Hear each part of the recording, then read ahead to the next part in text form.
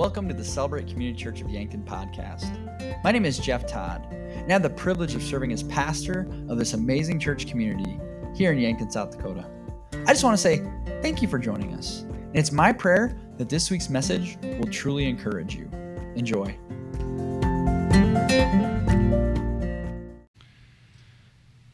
There was a husband and wife who were first-time parents, and they brought their little baby home from the hospital. And the first night that they were at home, the mom got up and kind of walked down the hallway, and she walked into the baby's room, and she saw her husband, the baby's dad, standing there over the crib looking down at their brand new little baby. And not wanting to disrupt this special moment, the mom kind of stood there and watched her husband for a little bit, and she saw he got a little emotional and just kind of was overcome. And so she couldn't help herself anymore, so she quietly snuck in the room and put her arm around her husband and said, "Can I have a penny for your thoughts right now?" And her husband was just so overwhelmed. He just said, it's just so amazing. It's so unbelievable that somebody can make a crib this great for only $14.95. All the men in the room are like, yeah, I get it. Women are hitting you right now, right? Now, why do I say that? Because I think we look at things differently sometimes. And although we could be looking at the exact same thing, we could see it in two different ways. Can we agree on that? I think that's something that can happen. My point in telling you that story is to say, why are you here today? Why are you really here today? And I don't just mean like in this room at this time, but why do you come on Sunday morning? What brings you to this place? Is it because you want to come and eat some donuts? Is it because you want to be around people? Is it because you want to hear some good music? Is it because you want to hear a good message? Or is it because you want to really connect with your Savior? And you really want to experience God in a deep and personal way and do it with other brothers and sisters in Christ? And I think that's a really important question. If you're a guest, we've been in a series called Game of the Throne, and if you've missed it, you're kind of coming in the last episode today, but really this is kind of the most important one. So if you missed it, I encourage you to go to our website, yankton.church. You can also go to our podcast or YouTube channel and just watch those past messages. But really, if I could just sum it up for you very simply, following Jesus is not that hard. I'm 45 years old, and I would not claim to stand up here and tell you I've got everything figured out. I'm still on a journey myself. But this is the thing that I've learned. I've followed Jesus almost my entire life. I think we make it more complicated than it needs to be. See, following Jesus is very simply, there is a throne in your life. And either you are sitting on the throne or God is sitting on the throne. It's one or the other. And our job to be like Christ is to say, I'm going to surrender that throne to you, God. And we say to God, thy will be done, not my will be done. And although I think that's a very simple idea, and that's the whole point of this entire series, yet it seems more difficult than that, doesn't it? And you've heard me say this before, and I just want to restate it, is that there is nothing unique about Elaine and I, and what Elaine and I have done in this church over the past 5 years. See, if you're truly allowing God to be on the throne of your life, if you don't know our story, 5 years ago, Elaine and I felt the call to come to Yankton, to sell our dream house that we just bought in Sioux Falls, to quit our jobs, to pull our kids from the only community they've ever known and come to Yankton, South Dakota, because we believe that the gospel of Jesus Christ matters and it can change lives. And that's the problem I think we have with getting off the throne, because if we get off the throne, then God might call us to do something kind of uncomfortable. And I think that says more about us than it does about God. Who's really on the throne in your life? Is it thy will or my will be done? And we've talked about this life of King Saul in the book of 1 Samuel, and I hope you've been taking your daily challenges, your weekly challenges, and reading in 1 Samuel. But just to kind of recap for you, King Saul started off really well. If you're not familiar with it, or if you are over familiar with the Bible, it's good to remember that those first few times of Saul, he was on a really good path. But it's not how you start, it's how you finish. And so many times in ministry, over and over again, I see people start off real excited and really glad. Yes, I love Jesus. Yes, I want to follow him. Yes, I want to serve him. And then they fall into these traps, the same traps that Saul fell into. And the first one we talked about is the fear of people. How we care more about what other people think and say about us than what God has already said about us. And I made this statement, you cannot please both God and people. You've got to pick one. Are you living for the approval of man, or are you living for the approval of God? The second trap that Saul fell into, that we can fall into as well, is keeping control. We want to be in control of our lives. We want to be the one in the driver's seat. And it's uncomfortable. Again, as I said, it's simple, but it's uncomfortable to let God say, okay, God, you're in control. And we want to try to control other people. We don't only want to be on the throne of our lives, but we want to be on the throne of other people's lives and be God for them and tell them what to do. But I said again, the only person I can control is me. I'm the one that makes that decision. I can't control other people. The third trap was the trap of disobedience. And how so many times we think and we want to justify, we want to blame, we want to minimize our behavior. Friends, God's word does not change. God could not be more clear. When he tells us how we're supposed to live, he designed you. He wants you to be successful. He wants you to live the life that he purposed for you, and we disobey that. And I said again, God requires total obedience. To which you might say, well, I can't do that, Pastor. Exactly. That's why you need to get off the throne and let your perfect Savior, Jesus, be on the throne for you. And last week we talked about the final trap, which is the struggle for ourselves. And how so many times when we're on the throne in our life, God will allow us to be on the throne of our life, but then we have those doubts, we have those struggles. I said how every time we're on the own throne of our life, God will put us in a position where there's something bigger that we have no idea how to face. And God allows that so we can say, okay, I need you, God. God, I need to get off that throne. Are we trusting in God? Are we trusting in ourselves? Again, I think the idea is very simple, but practically it can be kind of difficult, can't it? So the challenge, like I said, every week we've been giving you a challenge to read 1 Samuel. So far we've been chapter 9 through 17. But I hope that you've fallen in love with God's word over this series. I hope that it speaks to your life. And I've said it before, and I'm just going to say it again. If you aren't doing that, if you're not in God's word, you've already answered the question, who's on the throne in your life? It's not God. If you want to hear from God, we need to be in his word. And so today we're going to kind of fast forward through the life of Saul. We ended last week on the very famous story of David and Goliath, which I would contend it wasn't actually David and Goliath. The problem was between Saul and God. And go back and watch that message if you missed it. But there was this little shepherd boy named David, and I'm sure you know the story where he slayed the great big giant. And that one moment catapulted David not only into a celebrity status in the nation of Israel, but it got him on Saul's radar. In chapter 18, verse 12, this is what it says. Saul was afraid of David because the Lord was with David, but had departed from Saul. And that's a very sad verse to listen to because, listen, Saul had gotten to a place in his life where he was so much on the throne of his life that he was not willing to let God do what God had called him to do. And then he saw this person, David, not as a help, not as an assistant, but as a threat to his throne. And I've said it throughout this series, but again, just to reinforce this as we're landing the plane here this week, God will not fight you for the throne of your life. He will look at you and say, okay, thy will be done. And that's exactly what happened in the life of Saul. And just to kind of go through it all, Saul doesn't like this. So Saul tries to actually personally kill David. You can read about that in 1 Samuel. And of course, David evades Saul's murder. So Saul instead tries to trick David into a battle. And he thinks if he goes in this battle, then the enemies will kill David. Well, guess what? The enemies didn't kill David. In fact, David killed more of them. And so he said, okay, that didn't work. So Saul tried to kill David a second time. David at that point got kind of smart and says, listen, if I stay here, this guy's going to kill me. So David goes into hiding. He runs away. And Saul would spend years chasing David. In fact, Saul would do something terribly wicked. There was a priest that actually helped David because he didn't know anything about it. And Saul went in and actually killed the priest and the entire household of that. And on 2 different occasions, 2 separate times, David had an opportunity to kill Saul. Saul was right in his hand. And honestly, most of David's people would have understood it and justified it, knowing how Saul was unjustly going after David. But both times, David would make the statement, who am I to raise my hand against the Lord's anointed? David knew that I don't need to take matters into my own hand and take care of Saul. Yes, Saul is wicked. Yes, Saul is pursuing me unrighteously. Yet I'm going to trust in God, not in myself. I don't want to become like King Saul. Why do I tell you all that? Because throughout this whole time, in the next 10 chapters of 1 Samuel that we're fast forwarding through, Saul is on the throne. And Saul is more obsessed with finding David and getting David than he is the true enemy. And although this is the part where most people typically focus on when they're studying Saul, this is what I wanted to understand about this series is how did Saul get to this point? How would Saul go from this great king who started really well to this paranoid, fallen, evil, and wicked king?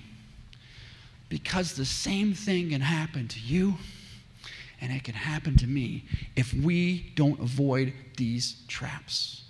And today, we're going to wrap this series up and we're going to learn about the dramatic conclusion to Saul's life. And I said it at the beginning throughout the series, it does not end well.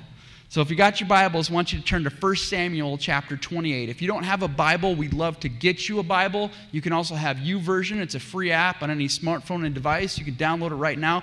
But 1 Samuel chapter 28 is really the beginning of the end of King Saul. And I'm going to start in verse 3. Now Samuel was dead, and all Israel had mourned for him and buried him in his own town of Ramah. Samuel was the great leader of Israel. You remember, he's the one who anointed Saul. He was a trusted friend. In a lot of ways, Samuel was Saul's pastor. And even after God left Saul, Samuel mourned for Saul.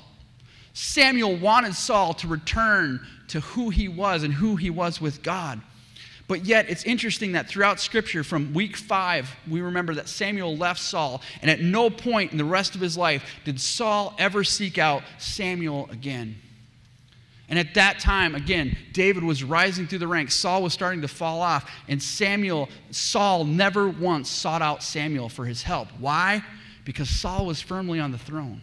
Not just of the nation of Israel, but of his own life. He didn't want to hear from that God thing anymore, right? I've got my own thing. I'm successful. I can take care of myself. I don't need that God anymore in my life. Yeah, it sure helped me get to where I am, but I don't need that anymore. Sound familiar? I hear it all the time. And people who walk away from God and don't want to have that in their life anymore. But verse 4, there was going to be a problem. The Philistines assembled and came up and set camp at Shunem, where Saul gathered all Israel and set up camp at Gilboa. When Saul saw the Philistine army, he was afraid.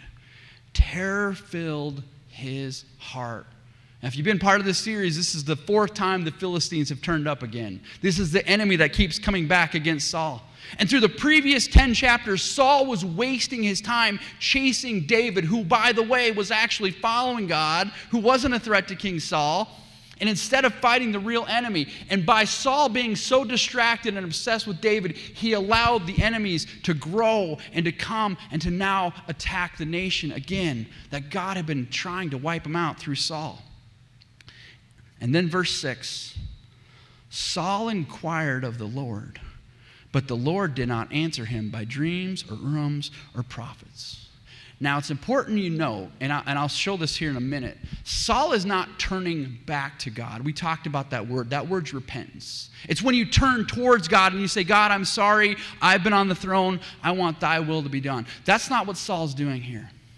Saul is coming to God as if God is some sort of lucky rabbit foot that I can rub and get what I want. He's the little genie in the bottle that, okay, God, I need a little boost. God, come help me out right now. God, if you'll do this, I'll do whatever I want. You ever been there before? You hear that?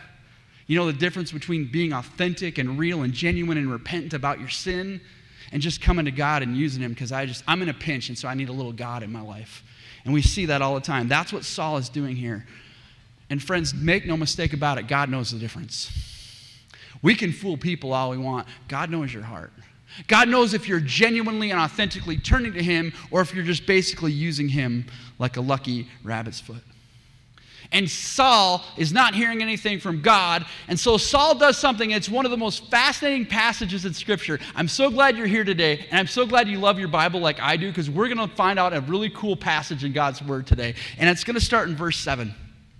Saul then said to his attendant, find me a woman who is a medium, so I may go and inquire of her. There's one in Endor, they said. She lives among the Ewoks. That's not in the Bible. I just made that up. Any Star Wars fans? The Star Wars fans are laughing, okay? Endor's a planet in Star Wars. I just threw that in as a joke, all right? Saul is going to go consult a medium. He's not hearing from God, so this is his plan that he does. And in verse 8, he disguises himself and goes to the medium. But look at what happens in verse 9. But the woman said to Saul, surely you know what Saul has done. He has cut off the mediums and the spiritless from the land. Why have you set a trap for my life to bring about my death? Did you catch that? Saul, I'm facing this enemy. I don't know what to do. I've turned my back from God. I'm so far away from God, but I'm going to try the God thing. I'm going to rub him like a little rabbit's foot. That's not working for me either. So now I'm going to go to something that I actually was completely against for my whole career. All these mediums and spiritists, Saul banned them from the land and said, we can't do that. But yet here's Saul turning to that. Look at how far Saul has fallen. And isn't it ironic that, again, Saul is disguised. The woman doesn't know she's talking to Saul. But the woman says, why would you do that to me? Saul's going to kill me. It's not okay. Which I wonder if Saul went, yeah, you're right. It's really not okay, is it? Look at how far Saul has fallen. Why did you want to bring about a trap for my death? It's almost like God is not answering him now, so what should he do next? And what happens next is so fascinating. Again, this is why you should read your Bible. HBO has nothing on God's word, okay? I'm just serious. Like, I hope throughout this series you've learned this. But something here is going to happen when he goes to this spirit and this medium, and it's a very fascinating part of Scripture. But before we look at it, I want to unpack some things for you, okay? And I realize this is the week of Halloween. Please understand, when I planned this series, I had no idea that we were going to land this week, right on the week of Halloween. So I think it's kind of ironic a little bit, okay? And I know in the church, Halloween can be kind of a sensitive topic, because I think some people really don't like it, which I don't get, because if you know your history, Halloween's actually a Christian holiday. It just got warped by paganism. And so anyway, I'm not going to go there. But when it comes to the spiritual side of things and what we're going to look at, there's a couple things we really need to understand. And here's the first one I want you to understand. We are spiritual beings having a physical experience. Okay? We are spiritual beings that are having a physical experience. That's why when we die, our body is left behind and our spirit is with God. You with me on this? Now, for some reason, and I'm just going to be honest with you, for some reason, our mostly Caucasian brothers and sisters, okay, we struggle with this, okay? And I don't know why, because my African-American brothers and sisters, my Hispanic brothers and sisters, my Native American brothers and sisters, they seem to understand this idea that there is a spiritual world. And God's Word talks about it very clearly. We are a physical being having a spiritual experience. We don't need to push away from that. But here's the second thing that I want you to understand before we look at this passage, what happens, okay? There are spiritualists, there are mediums. You guys have seen them on late night TV. You've probably seen them, right? You know what I'm talking about?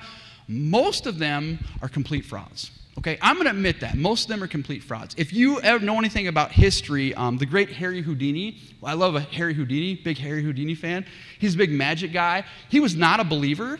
But one of the things that he did was he would try to expose the fraudulent of a lot of spirits and mediums, right? They would show that they're taking money from people and leveraging their dead relatives for profit. And he's like, I'm not okay with this. It's a fraud. It's a scam. Most of the things that you see that way are that way. But if you disagree with those two things, I'm going to give you the third one. Before we look at this passage, you have to understand, when it comes to the spiritual world, if you are a follower of Jesus Christ, there is nothing to be afraid of.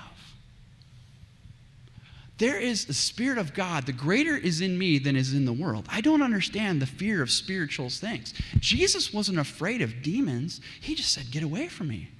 Like, there is a Spirit of God that is in me. The same Spirit that raised Jesus from the dead is alive in me. And it's working through that. There's nothing we need to be afraid of. So looking at this verse, what's going to happen here is this woman, this spiritualist, this medium, is actually, Saul is going to ask her to bring up the ghost of Samuel. And it actually happens. Samuel actually appears. And the woman is very afraid when it happens. I think it's almost like she's like going, oh, I can't believe it actually worked this time. It's almost like she's a fraud. Samuel actually comes up. Look at verse 15. Samuel, who died, said to Saul, why have you disturbed me by bringing me up? I'm in great distress, Saul said. The Philistines are fighting against me, and God has departed from me. He no longer answers me, either by prophets or by dreams. So I have called to you to tell me what to do. Saul has so far gone away from God that he would go and try to conjure up the spirit of Samuel to get some direction from him. And I love verse 15, because if you caught it, church, all four traps exist in verse 15.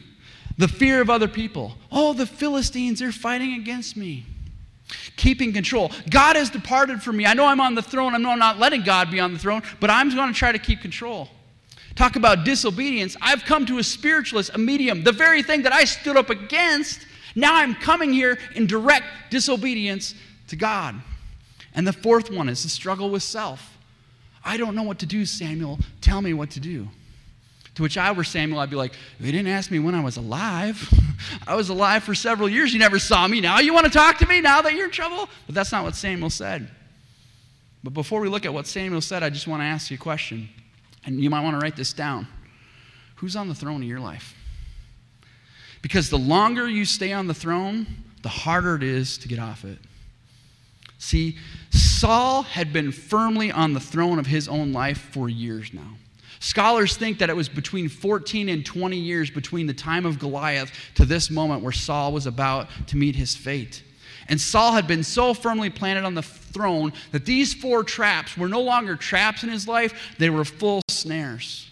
And you can tell by his response in verse 15 by how much these 4 things have become part of who Saul is. How far from God Saul has gone. And now he's facing a moment of crisis, and it reveals this wickedness in his heart. And the thing that's most disturbing about all of this is Saul doesn't even realize it for himself. He has been so far on the throne of his life that he doesn't even recognize how far he's gotten from God. Now, I just want to stop there. Friends, I want you to know something very true. God loves you so very much. God's desire is for us to have a relationship with him. But in order for that relationship to work, there is an order. And the order is God is on the throne and I am not on the throne.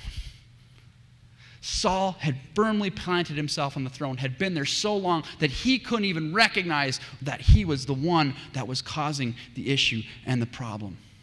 And if you're here today and you're thinking in your mind, man, I'm far from God right now. Pastor, I've been on the throne of my life. Is there any hope for me? Am I too far gone? Is God ever going to allow me to get off that throne and come back in his life? And man, I got some good news for you. And this is the key to our series. This is why I'm so glad you're here. And to show you this, I'm going to compare King Saul to the king we've been talking about, the other king, King David. The one who would be raised up, the one who would take Saul's place. And just to walk you through this, King David, by comparison, his sins that he committed were far more egregious than Saul from a human perspective. If you're not familiar with David, let me just go over it to you real briefly. King David saw a young woman, and he said, "I'd like that." He had the woman brought to him. And the Bible says he committed adultery with her. Okay? This is not actually adultery, because in that culture at that time, if the king says, "Come, it's rape." She didn't give consent to this. She was a married woman. She happened to be married to one of David's chief officers. And that relationship got her pregnant. And instead of taking responsibility for his actions, David tried to lie about it and cover it up. He brought this man back, and this man wouldn't agree with David. So David had him sent out and had this man murdered, and then tried to cover it up. That was our King David. That happened. But here's the thing that you need to understand. David, God said, your kingdom is going to endure forever. Through the line of David would come Jesus, this rapist, this murderer, this liar. And then King Saul, by comparison, really King Saul was guilty of incomplete obedience. When we look from a human standard, the sins of David are far worse than the sins of Saul. So why would God honor and respect David? And why would God reject Saul and reject his kingdom? And it comes down to one word. And it's a word I don't like. And I guarantee you it's a word that you don't like as well. But friends, this is the word that you need to understand when it comes to the game of the throne and what it means to follow God. Psalm 51, verse 17. The sacrifice you desire is a broken spirit. You will not reject a broken and repentant heart, O God. The difference between King David and King Saul was one word, and that was broken. When David was confronted by his sin, he was broken before God. And he would write, Psalm 51 was David's response to his sin. And unlike King Saul, who David got a front row seat to see all of King Saul's games, David was able to say, listen, I'm broken before God because of my sin. But see, again, we don't like to be broken. We like to be all put together. That's why we come to church on Sunday and we dress up and we make ourselves look nice and we put on a smile and we smile at people because we want people to think we're all put together, right? You want to know how we should come to church? I think a lot of us sometimes, we need to come to church broken. I'm the pastor that says this is a place where it's okay not to be okay. Because if there's some stuff going on in your life and you're feeling broken right now and you put on a front and you put on a mask and you put on a face, God sees your heart. We need to be okay not being okay. David was okay. When David was confronted on his sin, David was broken before God, and it made all the difference. Saul, on the other hand, Saul was too firmly planted on the throne. And even though, like I said, by human standard, David's sins were far greater than Saul's, God looked at David's heart and said, that's the kind of man that I want to be, someone who is broken. So if you got your notes, I'm going to give you 3 things about brokenness that we're going to learn from David in this situation with Saul. And here's the first one. Brokenness is authentic. Brokenness is authentic. Saul was not authentic in his inquiry of God. I mentioned that before. He was using God like a lucky rabbit's foot. I'm trying to get what I want. God, save me from this. That was not being authentic. We can fool other people, but we cannot fool God. Look at what Proverbs 15 says. The Lord is far from the wicked, but he hears the prayer of the righteous. You guys remember that song by the great artist Garth Brooks called Unanswered Prayers? Remember that song? See, if you're not familiar, he sings this song and he says, sometimes God's greatest gifts are unanswered prayers. Can I just give you a real hard truth? Sometimes when you're coming before God and you're not getting an answer, that's the best gift that God can give you, is not to give you an answer. Remember Saul? Saul was trying to get God's attention. God looked and Saul wasn't getting an answer. You know why? Because Saul's heart wasn't right. Sometimes God's greatest gifts are unanswered prayers. If you're not hearing from God right now, is there something in your life that you need to look at and say, okay, God, reveal in my heart? And the best thing about God, if you come to God authentically and genuinely and say, God, show me what's going on in my life right now. Show me what's keeping me from you. God will reveal it. The problem is we don't always want to see that, do we? Because it's usually something we don't want to change or deal with. But brokenness requires authenticity. We need to be authentic about our brokenness. Here's the second thing that it does. Brokenness needs to be honest. We need to be honest with ourselves. The person that I lie to most in my life is myself. I can convince myself of all kinds of foolishness if I allow myself to do that. Just like King Saul, we can blame, we can minimize, we can justify our actions. David doesn't do any of that. David accepts full responsibility for his actions. Look at Psalm 51 again, verse 4. This is what David writes. Against you, you only have I sinned, and done what is evil in your sight. So you are right in your verdict, and justified when you judge. See, until we are honest with God about ourselves and our actions, we are still on the throne of our life. Which is why, church, I remind you again, this is why we need other people in our life. And this is the requirements of these people. You need to find people in your life who, number one, love God and follow God first. If you have people in your life and you like them, but they don't follow God, they're not going to help you grow closer to God.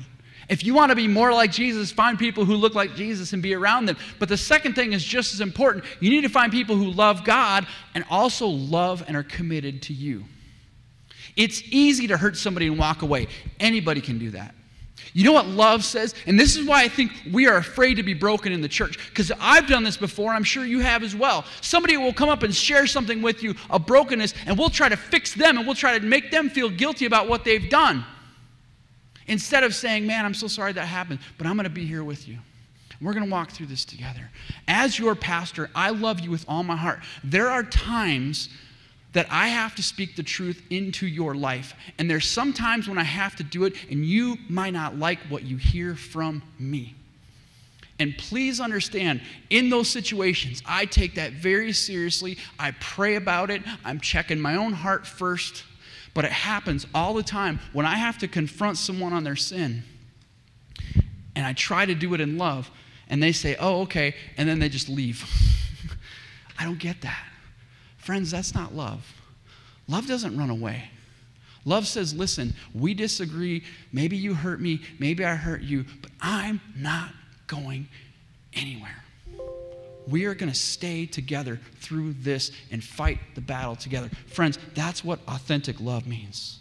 That's what it means to be honest with each other. You know, sometimes, and some of you have the same illness I have, it's called the Midwest nice illness, right? Anybody else have the Midwest nice illness, right? Where you see somebody do something and you're like, that's not okay, but you kind of like, oh, okay, well, that's all right. We need to quit doing that, all right? When you see somebody doing something that's hurtful to them, that's taking them away from God, we need to actually love them enough to say, listen, I love you. This is not okay. You need to stop doing this. And here's why. And again, you're not going to hurt them and walk away. You love them. You want them to get better. You want them to do that. That's what it means to be authentic. That's what it means to be truly honest with someone else. Because I love you and I want you to be what God has called you to be. So brokenness is authentic. Brokenness is honest. Here's the third one. And man, if I got your attention now, I will here. Brokenness is time sensitive. Here's what I mean by that. God's desire is for us to have a relationship with him. He will not fight you for control of your throne. He will look at you and say, thy will be done. And at any point, let me emphasize that again. At any point, if we are truly broken before God, he will restore us. His word just promised that. Here's what I can't let you forget. There will come a point where it's too late. And Saul reached that point where he was out of time. Look at verse 19. This is Samuel from the dead telling this to Saul. Verse 19. The Lord will deliver both Israel and you into the hands of the Philistines. And tomorrow you and your sons will be with me. The Lord will also give the army of the Israel into the hands of the Philistines. And everything that Saul fought so hard to keep, his kingship, his nation, his legacy, would be wiped out in one day. In chapter 31, verse 8, the next day, when the Philistines came to strip the dead, they found Saul and his 3 sons fallen on Mount Gilboa. Saul's life is a Shakespearean-sized tragedy. It started out so well. He was excited with God. He came out of nowhere. He was picked from the smallest tribe. He was raised the great leader. He had 3 great victories to start out, and he could not get off the throne of his life. And he kept going back on. He kept falling in those traps, and it all got wiped out in one simple day at the exact same time. Now, there's a question that's asked a lot, and you might be thinking it right now. And I think that's the wrong question, but I'm going to say it anyway. The question is, okay, did Saul go to heaven then? Did Saul, when he died, did he go to heaven? Everybody look right here. I think that's the wrong question. See, I think the problem in our church today, and I mean America, not just our church, is that we've reduced Christianity to an in or out. Am I going to heaven or I'm not going to heaven? What do I do to make sure I'm on this side of the fence? Because I don't want to be on this side of the fence. As long as I stay over here, then I'm okay. You miss the point. If the entire purpose of all of Christianity was for you to die and go to heaven, as soon as you found Jesus, guess what? You'd go there, right? Mission accomplished, achievement unlocked, next level, bloop, bloop, right? You go right back to heaven. The simple fact that you are still here today means there's work to be done. See, God has called you to a holy life, not for your benefit, but for the benefit of other people who need to understand who God is. So I think when we ask the question, did Saul go to heaven or not? I think it's the wrong question. You know what I know about Saul? He wasted his life. All of the opportunity, all the position that God put him in was completely wasted because he refused to get off the throne. He did not allow himself to be broken. And friends, if I could beg you, man, I wish you could crawl in my heart right now and know how much I've been praying for you and praying for this moment. Don't waste your life. Don't be Saul. Get off the throne.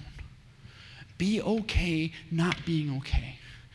Being okay to be broken before God and say, listen, there are some things in my life that I need to stop doing.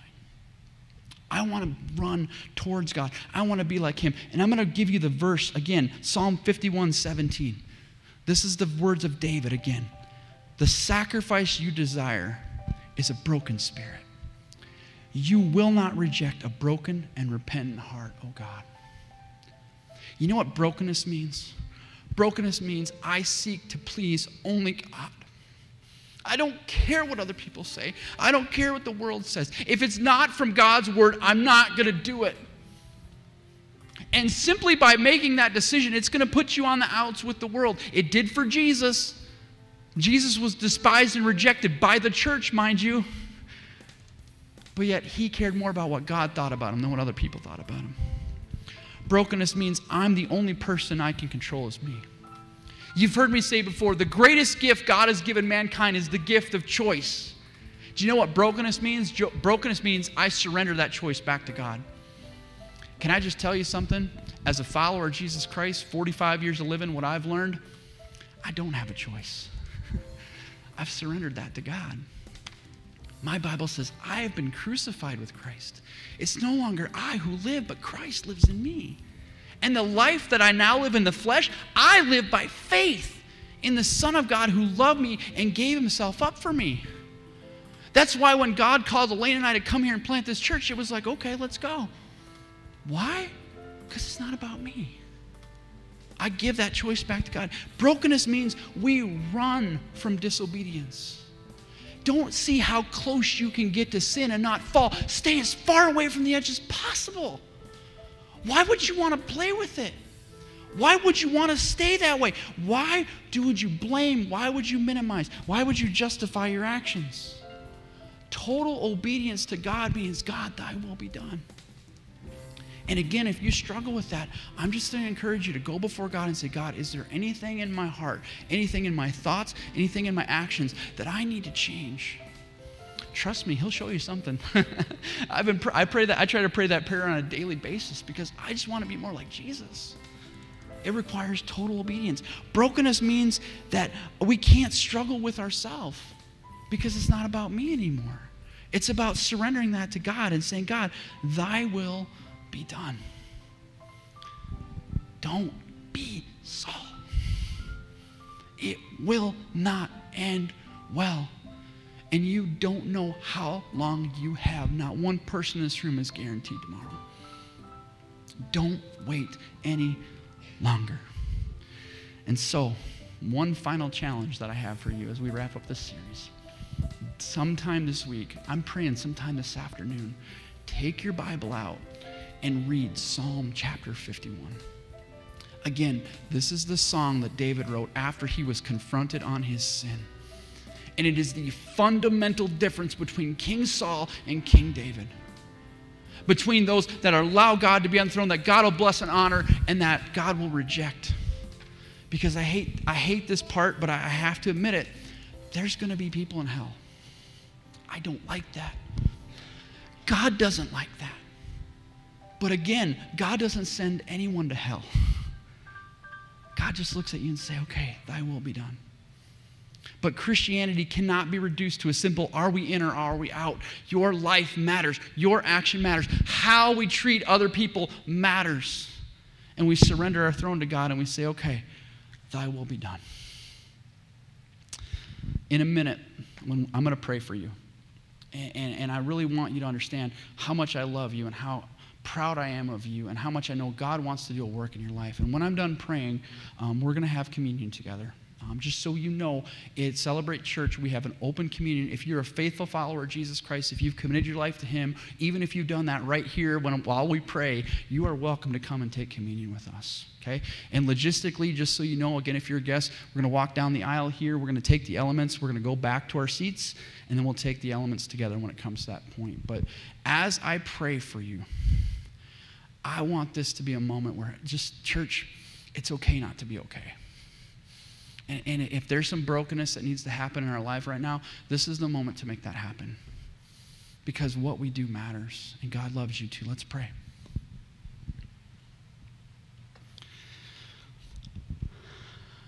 God, I have that feeling again where in a minute I got to put this microphone down and I got to live out what you just said. And that's always the hardest part.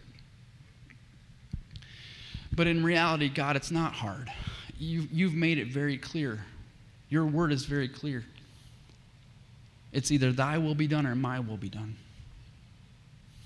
God, I thank you for the life of King Saul.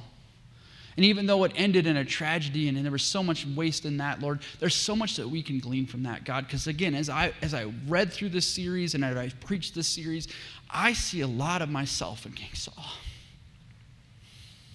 God, there are times where I have cared far more about what other people think about me than what you think about me. God, forgive me for that. God, if there's anyone in this room right now who's in my same boat that I've been into, help us to confess that sin before you right now. And that from this day forward, we're going to care about what you say, not what other people say.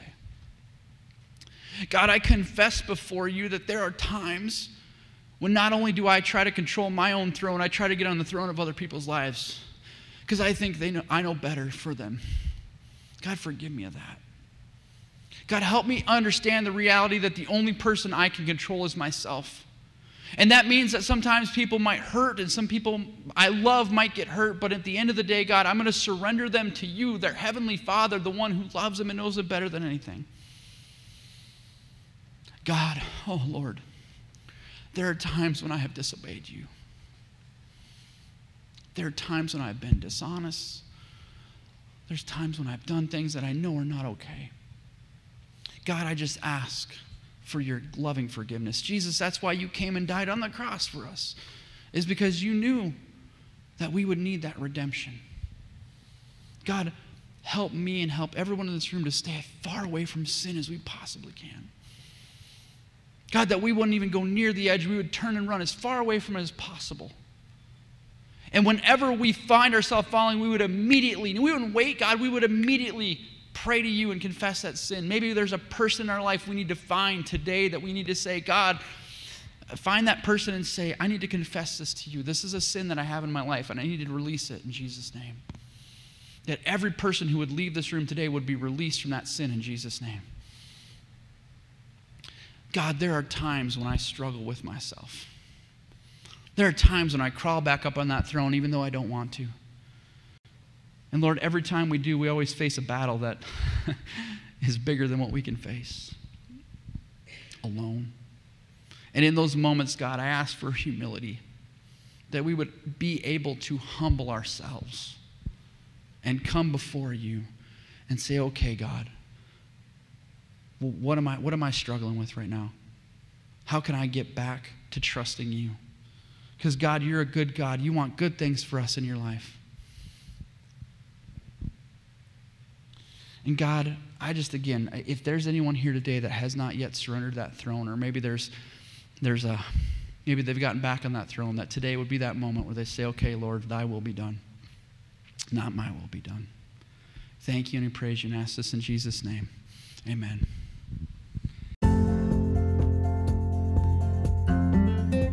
Thanks so much for listening. If you live in the Yankton area, we'd love for you to join us Sundays at 10:30 a.m. at 310 Walnut Street. You can also check out more content on our website, yankton.church, or our YouTube channel, @CelebrateYankton. If you enjoy this podcast, please subscribe to it and share with others. God bless.